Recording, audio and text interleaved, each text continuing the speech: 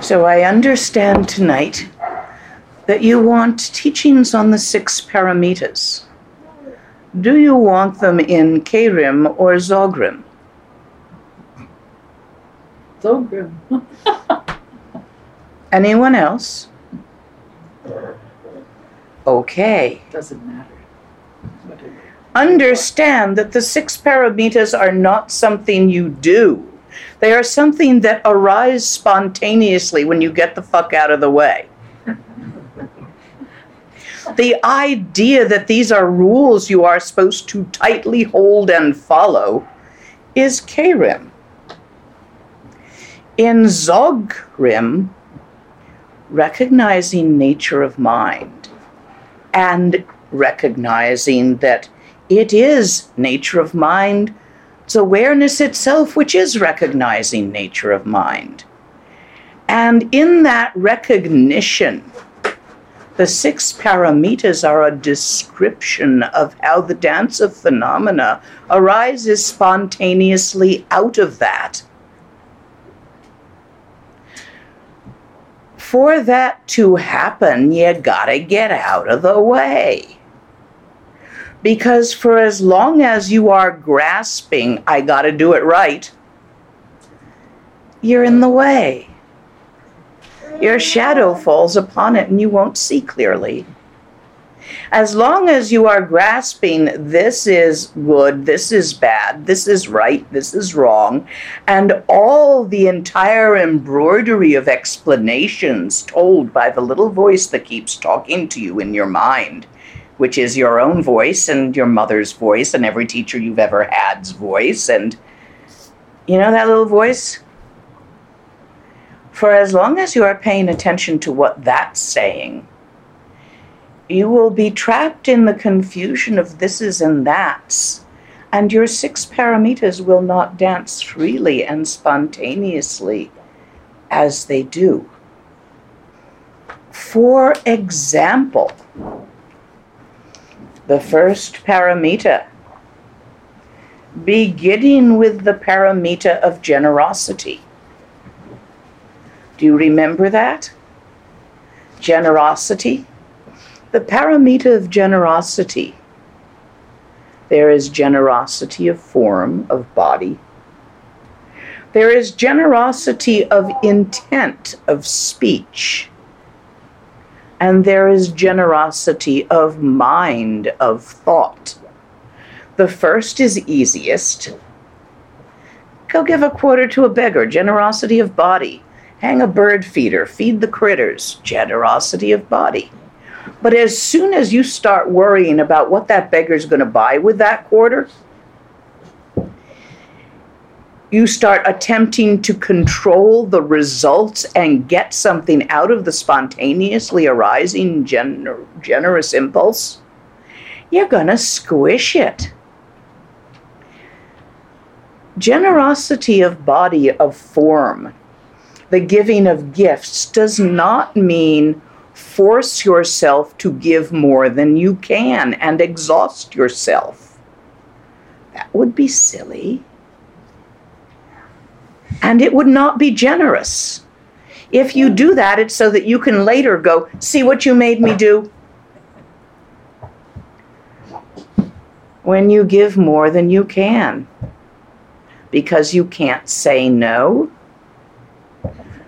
your time, your money, your energy, your love, you will be caught up in the rebound of that. That is not the spontaneously arising, open-hearted generosity. If there were a kitten, do you all like cats? Anybody here who doesn't like cats? For you, a puppy? Do you like dogs? Okay, for you dog people, I'd like you to imagine a puppy. And for you cat people, a kitten. About 6 weeks old for the kitten. Little bit more than that for a puppy. That sort of really cute wiggly stage for puppies, where they lick everything and are just inherently happy and curious. That little stage of kittens where they'll bat at things, but they're gentle, and their paws are soft, and they purr. If suddenly there arose in your hands here a puppy or a kitten, what would you want to do? You would feel to be generous with it, to offer it comfort, a toy, a playfulness. This would arise spontaneously, not because you thought you should. You just feel like doing that. This is true generosity of form, of body. If it feels tight, you're doing it because you think you're supposed to. Now, there are in K-RIM approach practices where you take an object that you are attached to in your right hand and you give it to your left hand. Feel attached to it with your left hand, give it to your right hand. You keep doing that until you can give it to somebody else's hand. There are lots of different practices that are done on purpose, but you asked for the Dzogchen. Get the fuck out of the way and let it arise. And don't squish it because you're worried about what ifs. But do not take it to the extent that also there's a middle way of how to be generous with form. And it is not to either extreme of giving everything away unless you happen to be able to do that.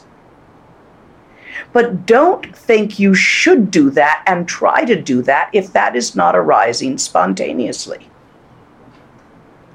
I've known people who have had that arise spontaneously if they've taken off to be a sadhu in the forest or something, and what few possessions they have they gave away first. I've known people who saw their death coming and quickly gave everything away.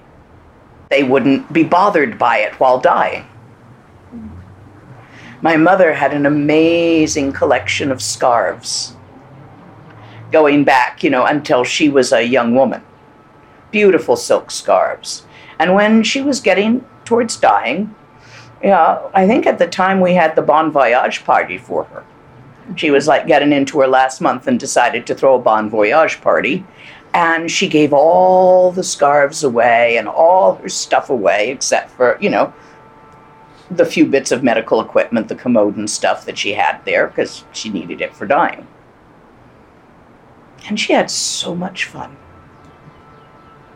Freaked everybody out. She lived in one of those places where the elderly and those who are not physically hale can get a cheap rent, but you have your own apartment. So she lived in one of those, and she arranged to take the hall to have her big Bon Voyage party. And I guess the social worker or somebody of the place was like, well, where are you going? He said, oh, I'm dying. That's a big trip. I will be going far. And the social worker's like, no idea what to do with that. But she was having fun with it. She was 80. If you do give everything away, it should be because it arises for you to do so. Not because you think you oughta or you want people to think you're such a fine practitioner because you did. Does that make sense? If you see something and it provokes you to be generous to it, go ahead. With common sense retained. Gentlemen, do not give away the grocery money needed by your family. I've seen guys do that when they get over enthusiastic. Wife's going to kill them. And then they still expect dinner on the table. It's like, wait a minute. Do you understand what I'm talking about generosity of body? In order to get out of your own way and let this arise completely spontaneously without breaking the common sense that said, yeah, but I still have to pay rent, so I'm keeping that. But you can have the rest. I hope it's going to be enough to whatever you wanted to resolve or fix for somebody. You need to be able to see your mind. Not as you think it is, but as it actually is. This is the true basis of open awareness from which the 6 paramitas can arise completely spontaneously. The more occurrences when it occurs to you. Let's say you're going through your stuff and you notice, oh, that's a pretty thing. I never wear it anymore. It would look great on Amy. No, I think I'll keep it. Second thought, pull back. Examine that second thought. What's it all about? Why are you pulling back? Attachment?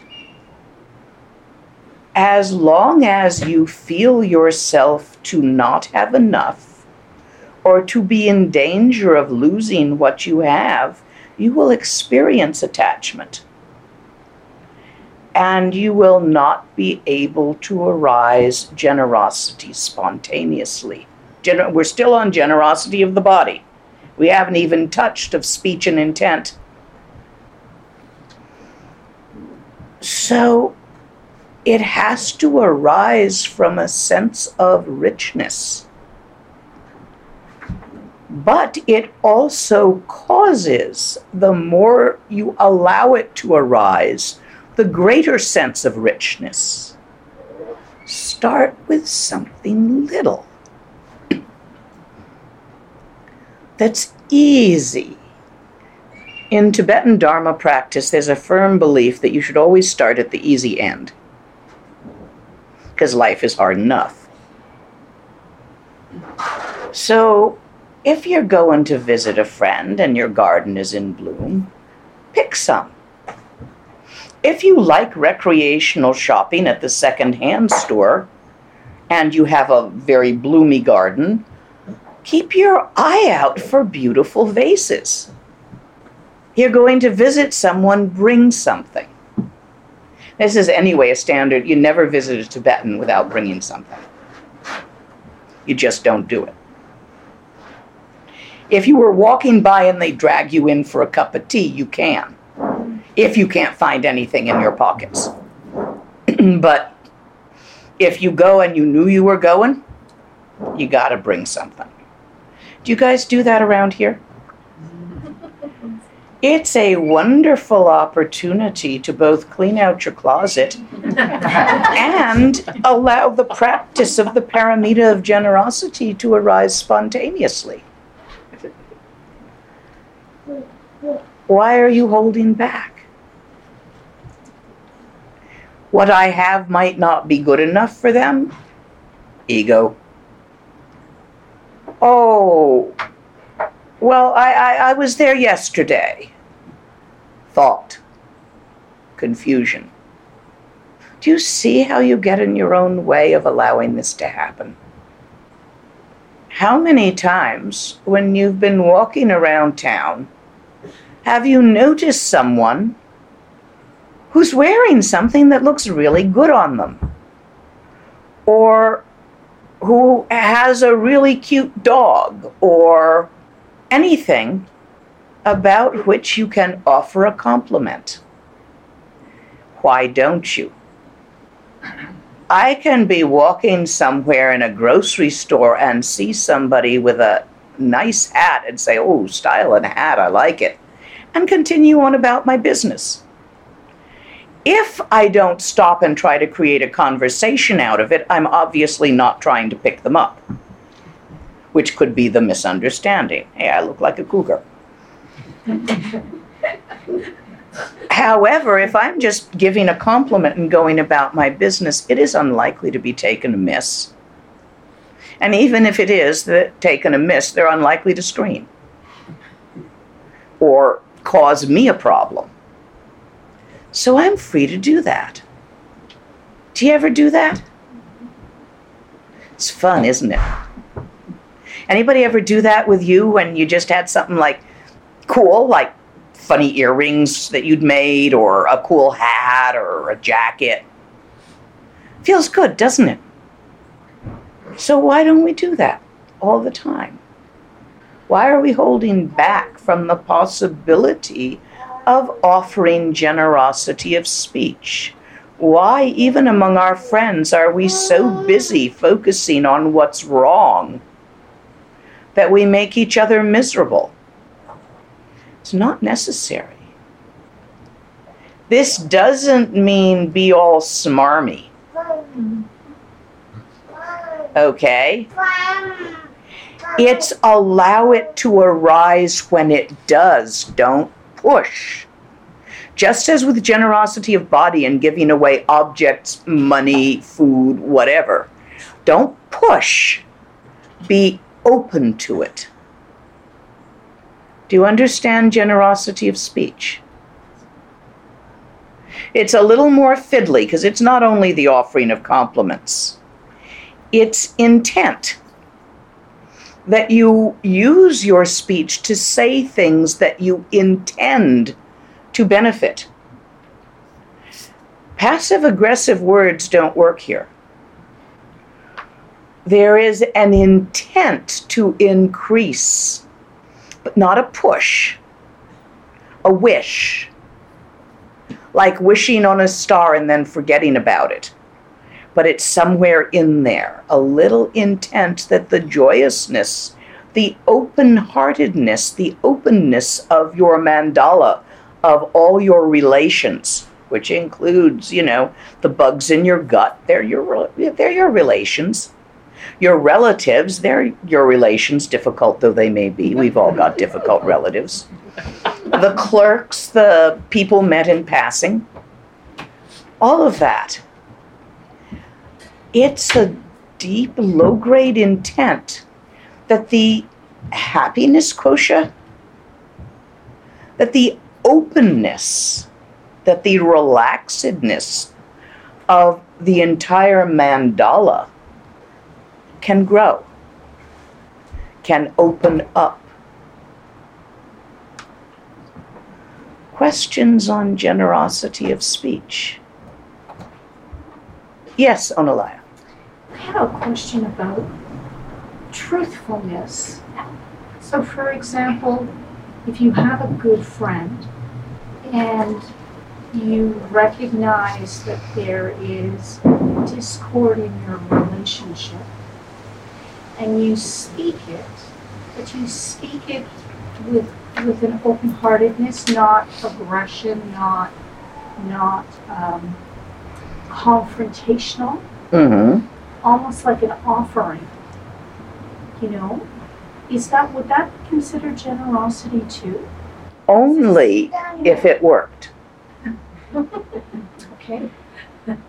Because there are moments, There are moments where there is an opening and a spontaneously arising of what you're speaking of. Yeah. But if you're holding on to the speech until you can catch them, even if you intend it that way, it's not going to go in that way because the situation has not brought it forth at a time when it can be so. Got it. Thank you. So, you can't do that on purpose. Right. You can't go to someone and say, we need to work this out.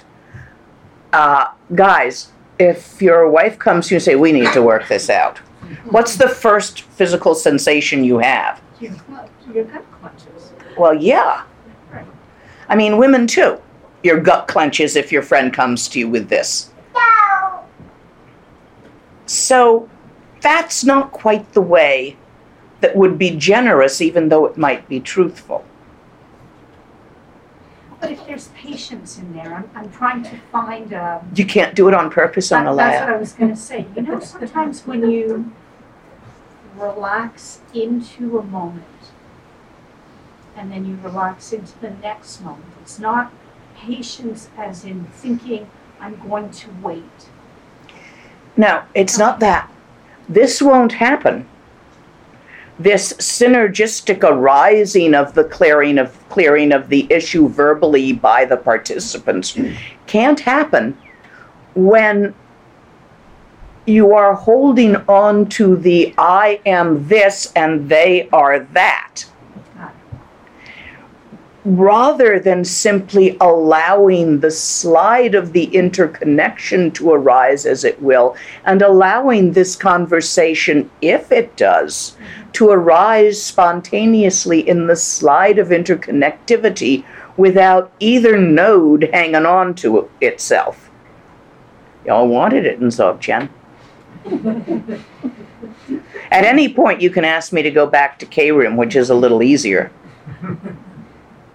I have a feeling that I understand what you're saying. To experience this, find the experiencer. When there is an issue between you and another person, first find what is experiencing the issue. From the aspect of seeing that as it is, allow the interconnection to proceed as it will with an openness to resolution or non-resolution, without any agenda or grasping of outcome. This is generosity of speech. You can't do it on purpose. You can practice the 6 paramitas according to K-Rim on purpose. And many do. Those are in the usual 6 paramita teachings. Do this, do this, do this. Have you had those already somewhere? You haven't had teachings on them? Yes, you have. I have, yes. Yeah. Most of you have or have read it in a book. From the aspect of Dzogchen, there is no one doing it. From the aspect of Dzogchen, there aren't participants. There is only a participation. You need to see this more clearly that I'm pointing at before this will make sense. In order to clearly perceive natural mind, you will find it easier to do when your channels are in alignment. That's the old make yourself comfortable.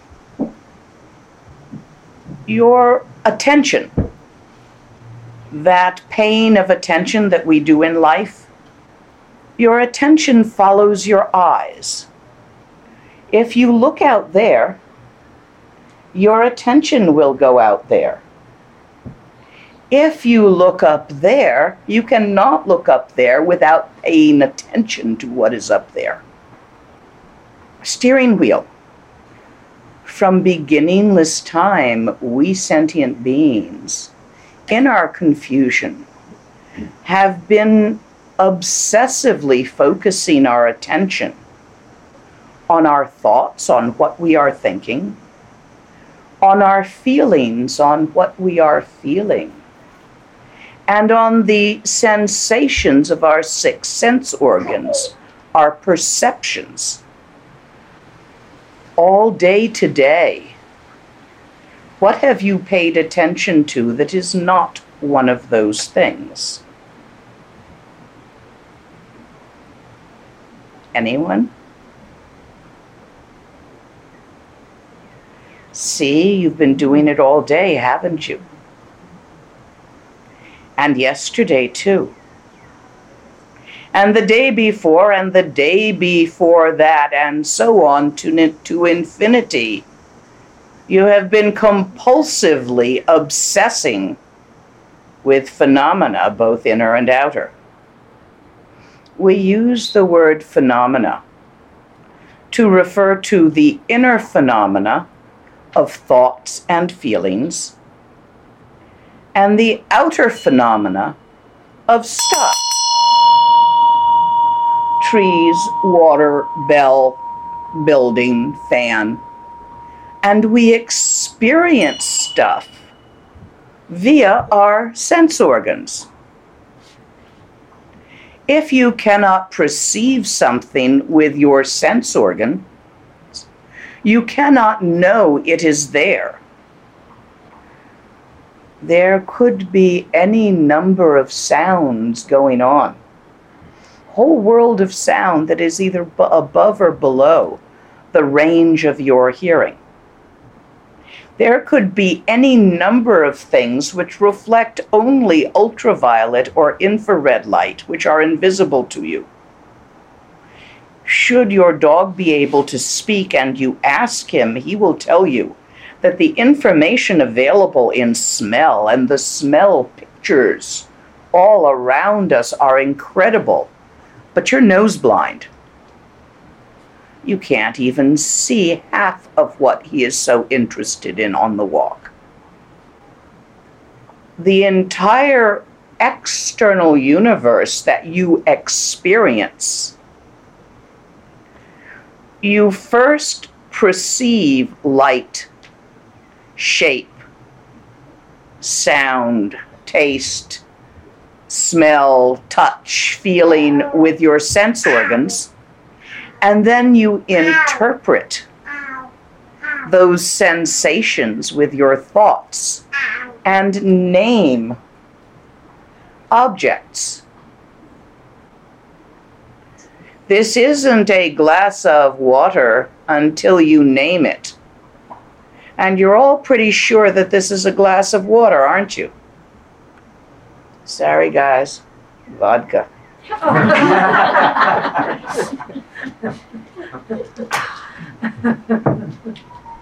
We do this so that the really straight people won't be offended. We stick it in a water bottle. See, you really don't know. All you have is your sensory perception of a glass of clear liquid, and then your interpretation that the llama is drinking water. You made that up. It's the nice thing about vodka.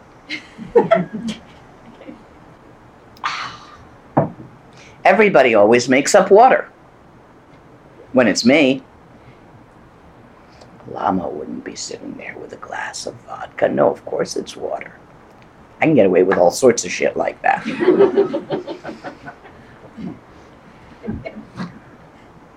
The entire world that you are experiencing, the entire gamut of all your experiences, is an interpretation of the sensations of your sense organs in thought.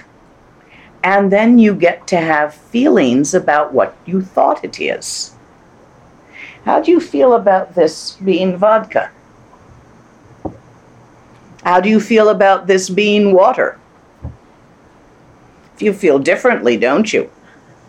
Maybe if you think it's vodka, you want some, whereas if you think it's water, you're not all that thirsty.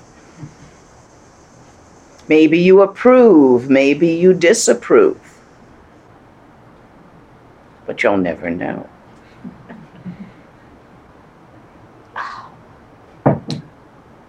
Sometimes we pretend it's iced tea and I have whiskey instead. Are you for real? No, neither are you.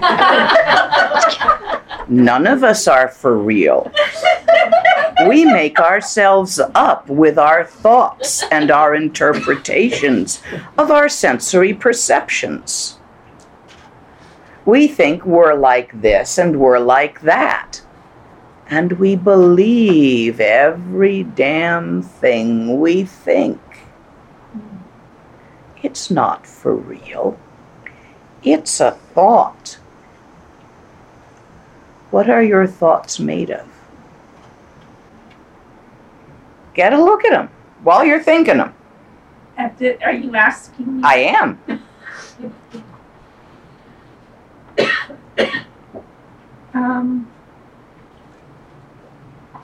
My thoughts come from my past experience. No. What are they made of?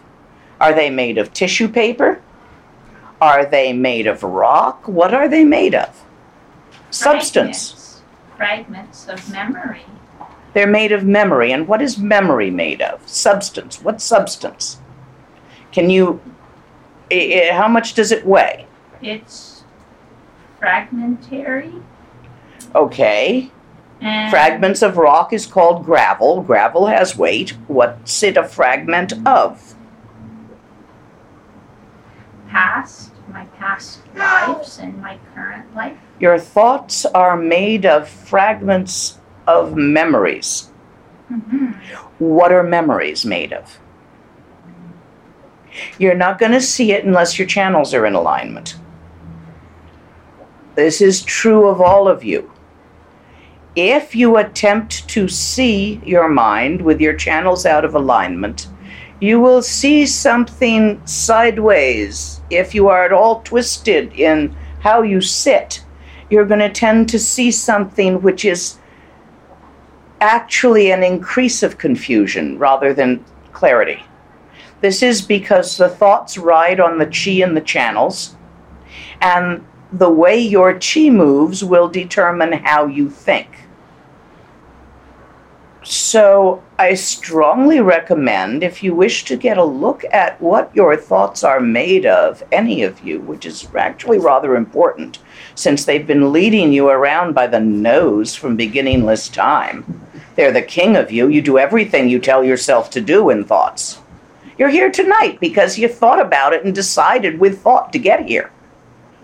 They're in charge. You're absolutely obedient to your thoughts. You ever think something that wasn't true? A lot of it seemed like a good idea at the times. And yet the one right now, believe it implicitly. Oops. Your thoughts, if you can see both where they occur, and I'm being very literal in this where, in your nose, your right eyebrow, or your left eyebrow. There's a way to do this. Make a picture. How many of you are visual and how many are audial? Let me have visual hands. Audials? So for you visual people, work with pictures. Audio people work with an imagined song, an imagined tune. Visual people visualize an image. Let's do an umbrella. Audial people imagine, audialize a tune. Hear it in your mind's ear. Visualize the umbrella in your mind's eye. Now, I'm going to talk visual, but you audial people just switch it to sound and do the same thing. See the picture of the umbrella? Where is it? The picture, not the umbrella. Not the umbrella you remember. Here? In your mind. Yeah, where's that? You gotta find it. Don't give up. Find where the picture be happening. This is the first step. Everybody wants Dzogchen. Big word. Famous word. The only way to perceive in the view of Dzogchen is to find your mind. With your mind, not with your intellect. Do not think about where the umbrella is. Feel around for it.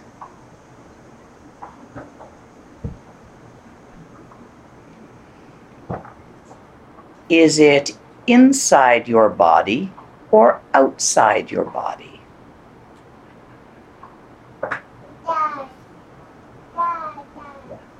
This will be easiest to do if you remove your glasses, align your channels, remove your glasses, and unfocus your eyeballs. For those of you who wear glasses, by removing them, your eyeballs will automatically lose their focus. It's easier. For those of you who don't wear glasses, well, you'll just have to do it anyway. With your eyeballs allowed to lose their point focus and open the gaze into a diffused, open gaze, relaxed and natural, but not looking at anything. place your attention, take your attention, and with it examine all through your body to see if you can find somewhere in there the picture of the umbrella.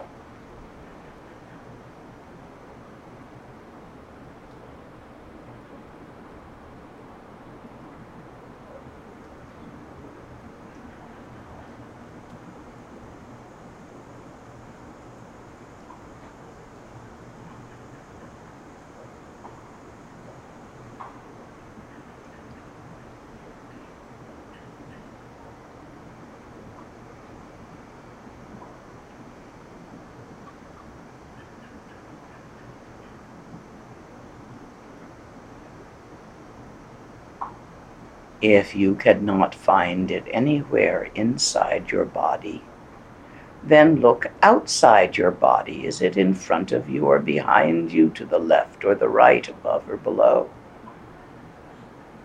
Keep looking for where the picture occurs.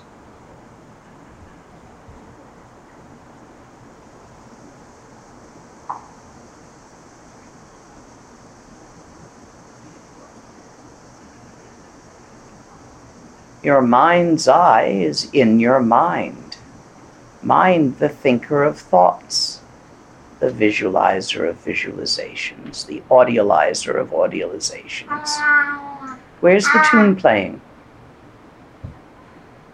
Find the source of the sound that you have imagined in your mind's ear.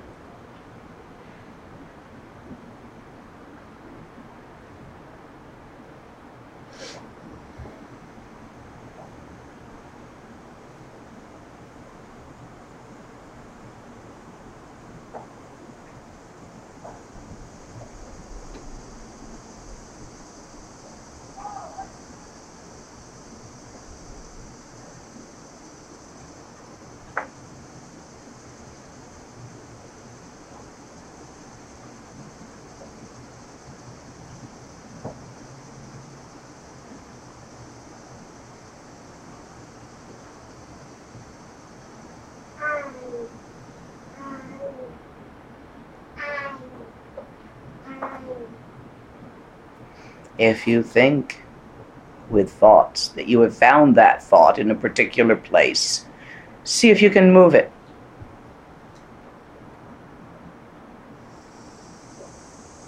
Try visualizing something bigger.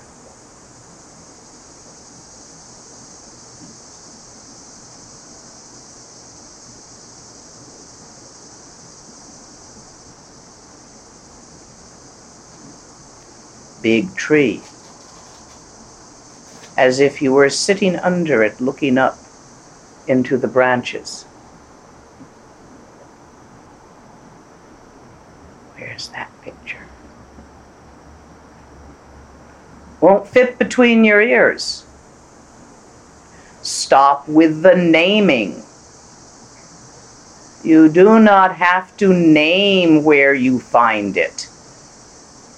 The naming of it will limit it.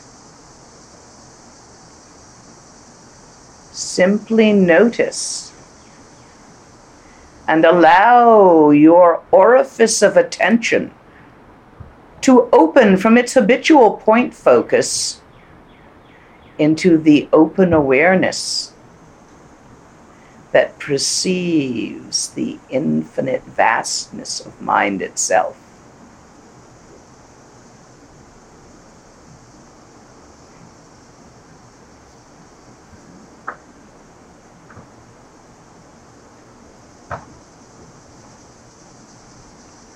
We call this Chuku, if you want to name it. But it's not a thing or a place. It is beyond the concepts of center or edge, although those ideas can happily arise within it and dissolve within it. It has always been there, for it is where all your thoughts are born, where all your thoughts dissolve. Open, empty, awake, aware, bright, luminous, lucid. You can hang these words upon it, but none of them are completely descriptive. Open up your attention into the totality of Semni.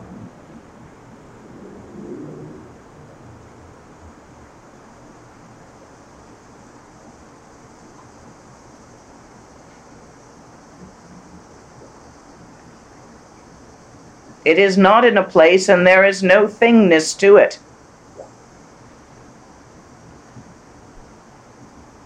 And yet it is perceivable, for it perceives itself.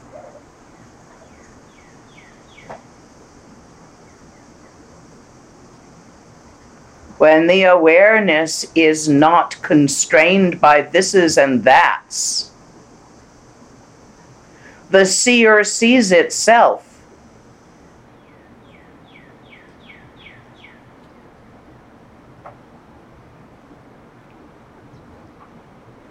And all the thises and that's, thoughts, feelings, and sensations arise in this open awareness as this open awareness. All thoughts arise in mind and dissolve in mind, for there is nowhere else for them to be. The same for feelings and perceptions.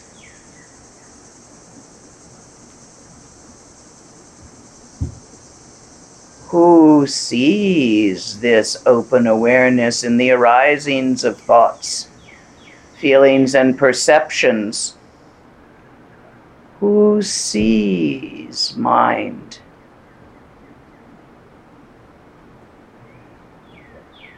There is no thingy other than mind to be seen. Mind sees itself. It's your mind, always has been.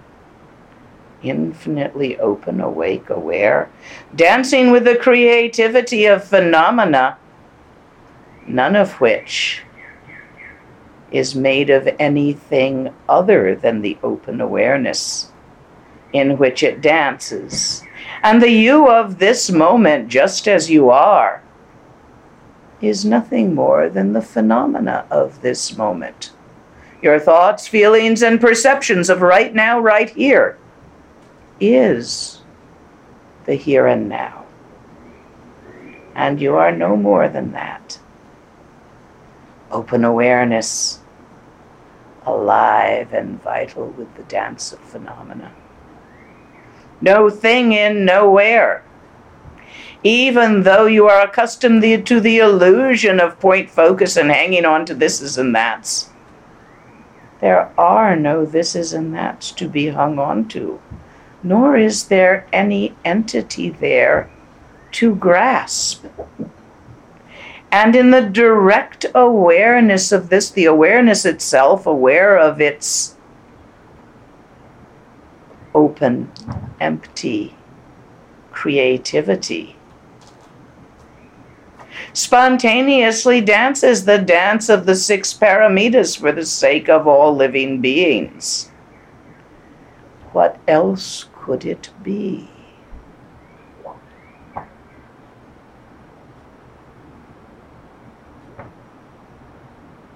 And so, generosity, morality, perseverance, patience, and perseverance all arise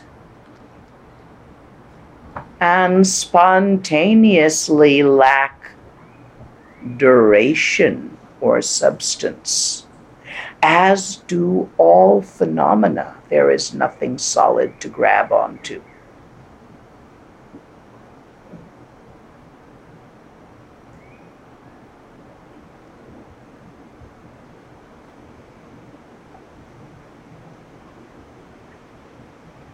This is how the 6 Paramitas arise spontaneously in Dzogchen as Dzogchen, And one is naturally completely generous of body, speech, and mind. Morality of open awareness arises spontaneously, needing no rules to follow, for it is of the moment. There is no question of patience, for there is no then and now. No goal, no agenda. And yet all such things as goals and agendas arise and dissolve in the moment of their arising. There is nothing to grasp. All is accomplished. Continue allowing in perseverance the free flow of phenomena to flow freely. There's not a damn thing you can do about it anyway. You do that. You just think you're stuck. That's a thought. It's made of the same thing as all the others.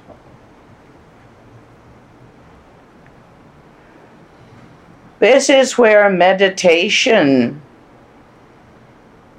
and thinking arise as the same thing. And there is no confusion other than wisdom, and no wisdom separate from confusion. Wisdom itself. The dance of phenomena, no thing and nowhere, nothing to grasp, nothing to attain, nothing to be.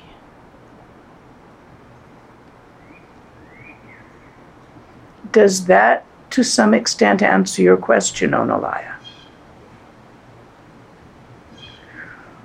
But to return to your question, from a Krim perspective, where one is trapped in the karma of one's past arising as one's present,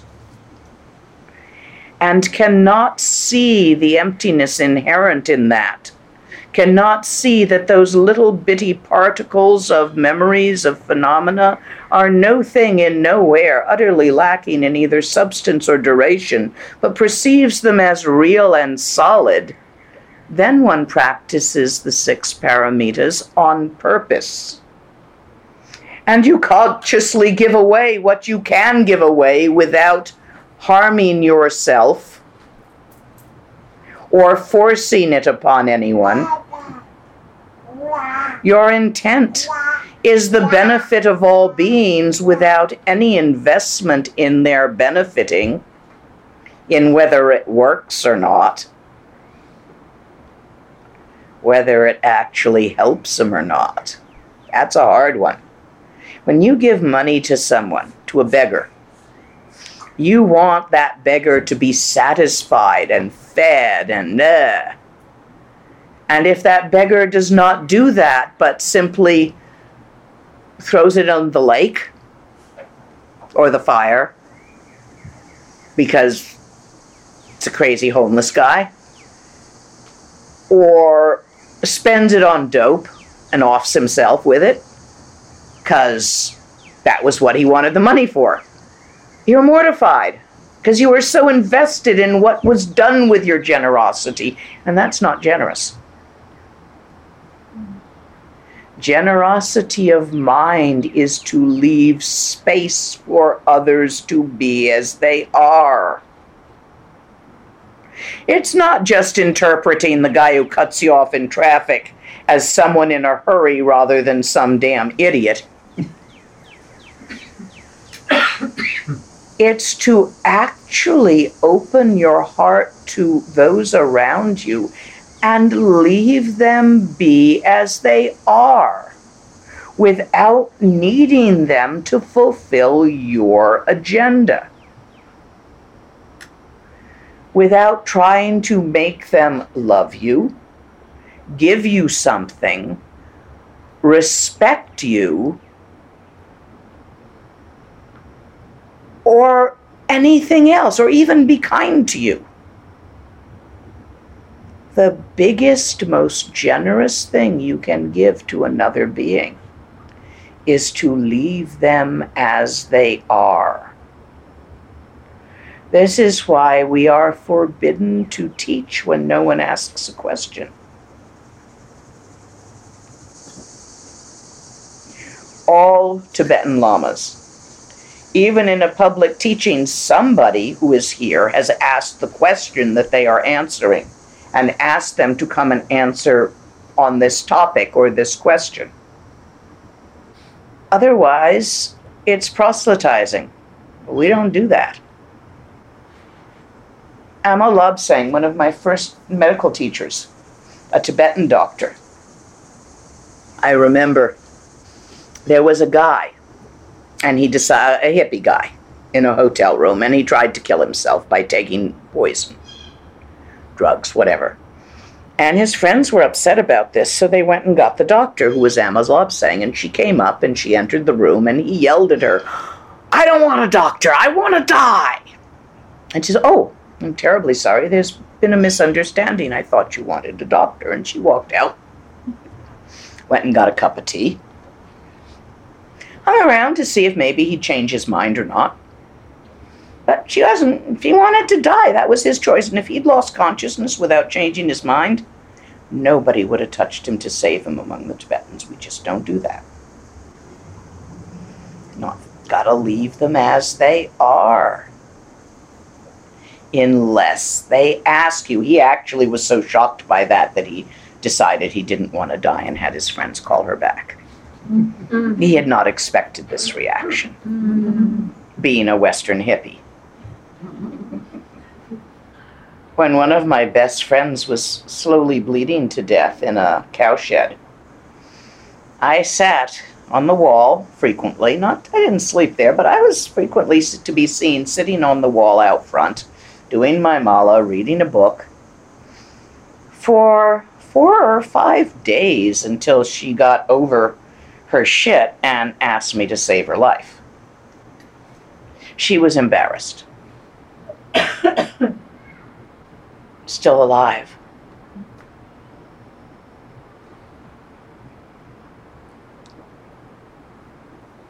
The biggest gift you can give any being is to leave them as they are and not try to fix them. And boy, is that hard when it's your kid.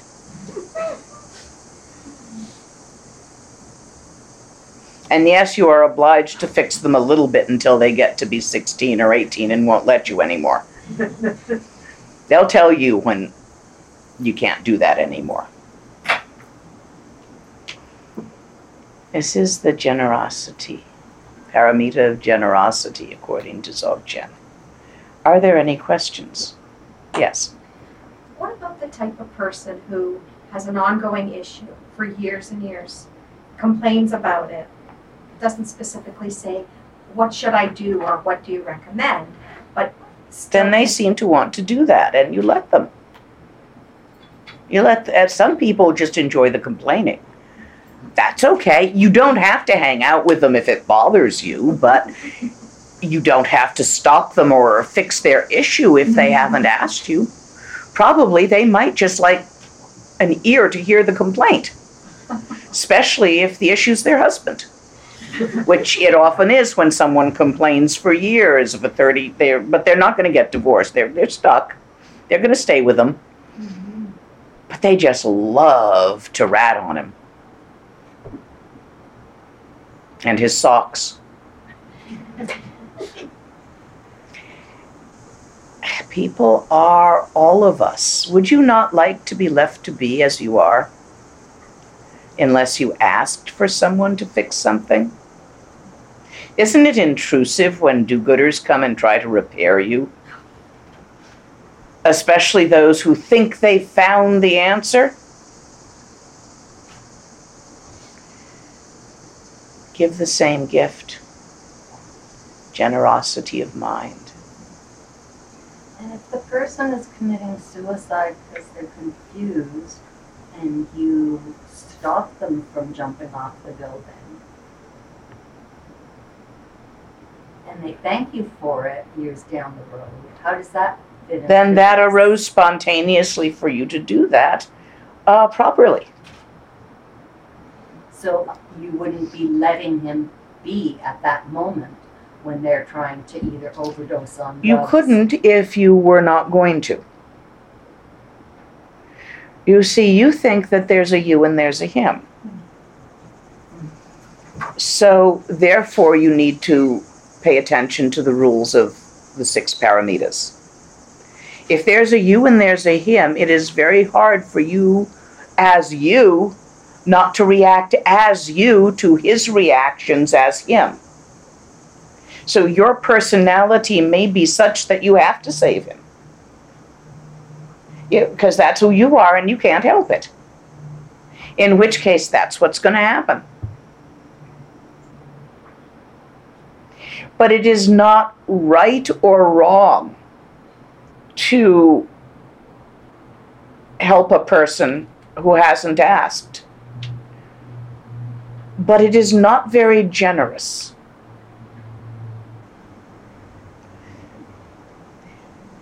No rule is forever. There maybe is complete. No rule is going to lack exceptions. If you are spontaneously arising in the moment without attachment to self or outcome or other, then whatever you do will be in harmony with the arisings. And it will spontaneously occur for the benefit of sentient beings because you are interactive, interwoven, interpenetrating with all sentient beings. But if you don't feel that way, then you will have to take your best guess in the moment with everything you know about that momentary situation and base your decision on thought. Because that's all you'll have. Feels like instinct rather than thought. Which is often a kind of emotion. It's not wrong to pull the person off the building, but it might cause more strife than it resolves to keep trying to stick a screwdriver in your friend's ears and fix their life. You know anybody who compulsively goes around doing that? I have known people who compulsively go around doing that. I have been someone who compulsively goes around doing that. It doesn't serve them well. Yes? How would you apply that to the case of a pet that's dying? In that situation, you would do the best decision you could with everything you knew. There are moral rules in the Tibetan system not to kill. And many people take all these rules literally. Never kill. So what happens when your kid has an ear infection, bacterial? Bacteria are alive. You're going to give your kid the antibiotics? Yes, you are, and you're going to kill those bacteria. So, yes, there is a rule not to kill. None of the rules given as rules can be kept in absoluteness. You will have to be, because you're the person on the spot, making the best decision you can, which may be beneficial or not. In that moment, other lamas will tell you, never help the pet with the final injection. I've heard that it can interfere with the karma of the animal by electing to... Karma is infinite. If you interfere with this bit, the next bit comes up. It's not like we only had a limited amount of it and you interfered with it. Yes, it may be that there is an intensity of karma to experience this. But if that experience is broken, that intensity of karma to continue experiencing this may not be the next one that comes up. giving opportunity to perhaps be reborn human, become a monk, and get at that karma, which didn't actualize yet, which was most unpleasant, with some Vajrasattva. So yes, you're interfering, but you don't know if you're interfering beneficially or not. It's not an automatic.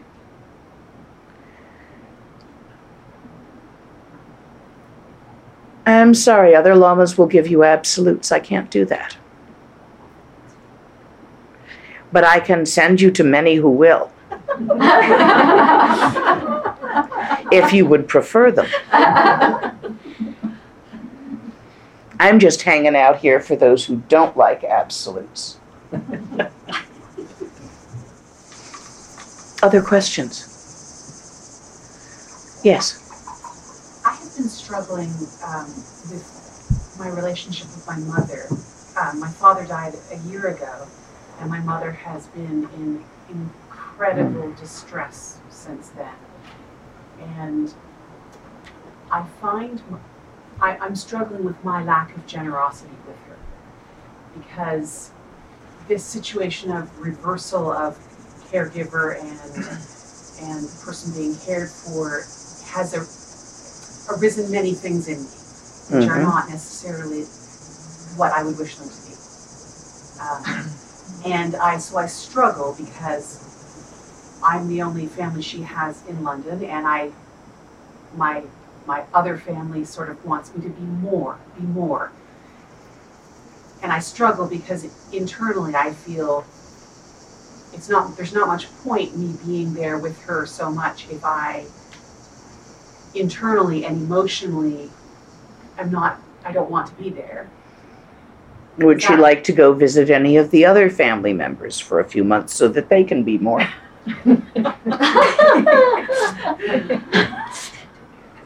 Yes. So, which is worse, I guess? Why? Should I be trying harder, or should I just allow it to be as it is? What are you going to try harder to do? Be perfect? Be more patient, be more loving, be more compassionate. You can't. Those are feelings. You can't have them on purpose. That's intuitively how I feel. What you need to do is take care of yourself with practice of some kind, with therapy of some kind, with fun of some kind, in such a way that will change. Not by forcing it. That won't work. The thing with emotions, when we resist our emotions, it does not go well. The teaching on working with emotions is not for tonight. So you need to find a way to take care of yourself so that what may be needed or what you would like to be arises spontaneously, but you won't get that by forcing it. You'll get the opposite. You know, when you push on something, it feels like it's pushing back? Yeah. So maybe a month with your brother or sister while you have a whole month off to just take care of yourself, and then a month with your other brother, sister, cousin while you have another month off to take care of yourself, and then some time with you because you're refreshed. It's a thought. I'm not in your situation. I don't know how many brothers and sisters you have, what their situations are. Yeah, I don't know your story, but do consider taking care of yourself. There's something called caregiver's burnout. Mm-hmm. It does not benefit the patient. Mm-hmm.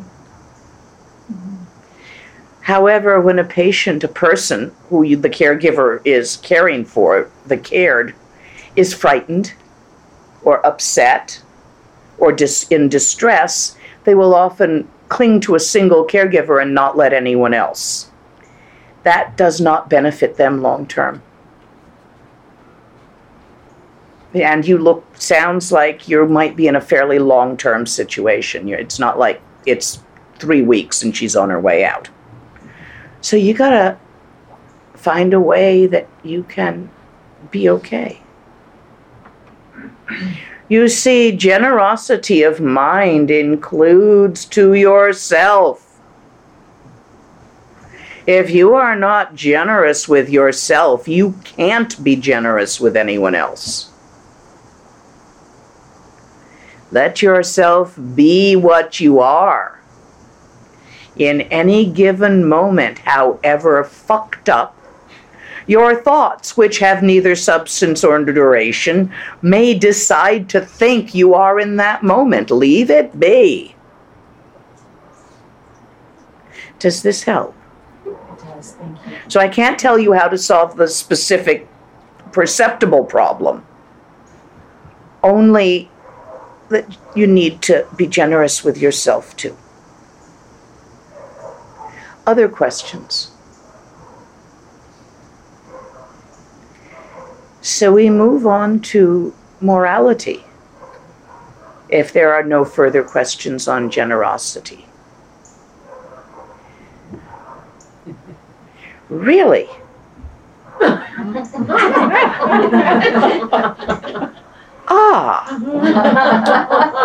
Okay, I'll teach you the paramita of morality next year.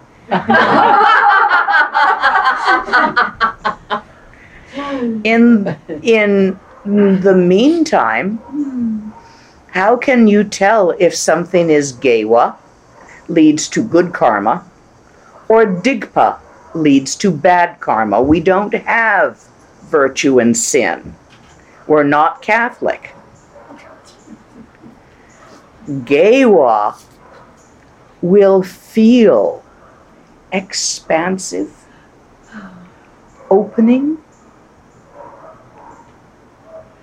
not just to you. For instance, throwing crockery at your husband may feel to you expansive and opening at times, but it will not feel so to him while you're throwing it. So it's not you feeling the expansiveness, openness. It's the entire mandala around you. As a result of these actions, does the entire mandala around me expand, relax, enjoy, be happy, feel joyousness, feel playful? Not just you, all of us. Or digpa, which creates negative karma. Does the entire mandala involved in this situation around me feel constrained, constricted, tightened, squished? So that's the short version. Generally, rule of thumb, don't abandon common sense. Gewa, not you, all of you. Everything involved, including the bugs. Digpa.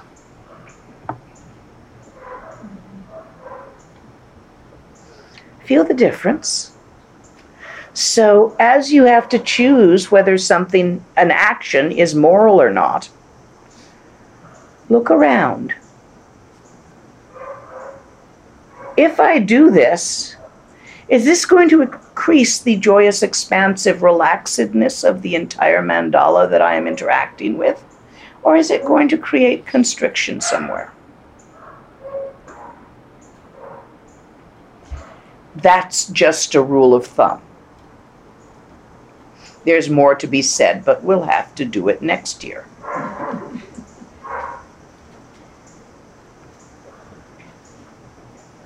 Ngewandi Nyurduda Che Sala Ngopashu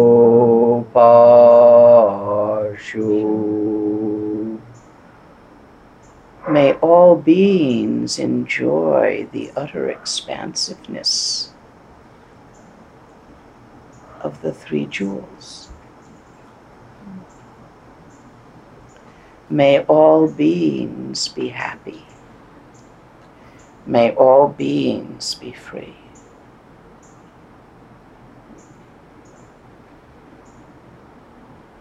We are complete for tonight.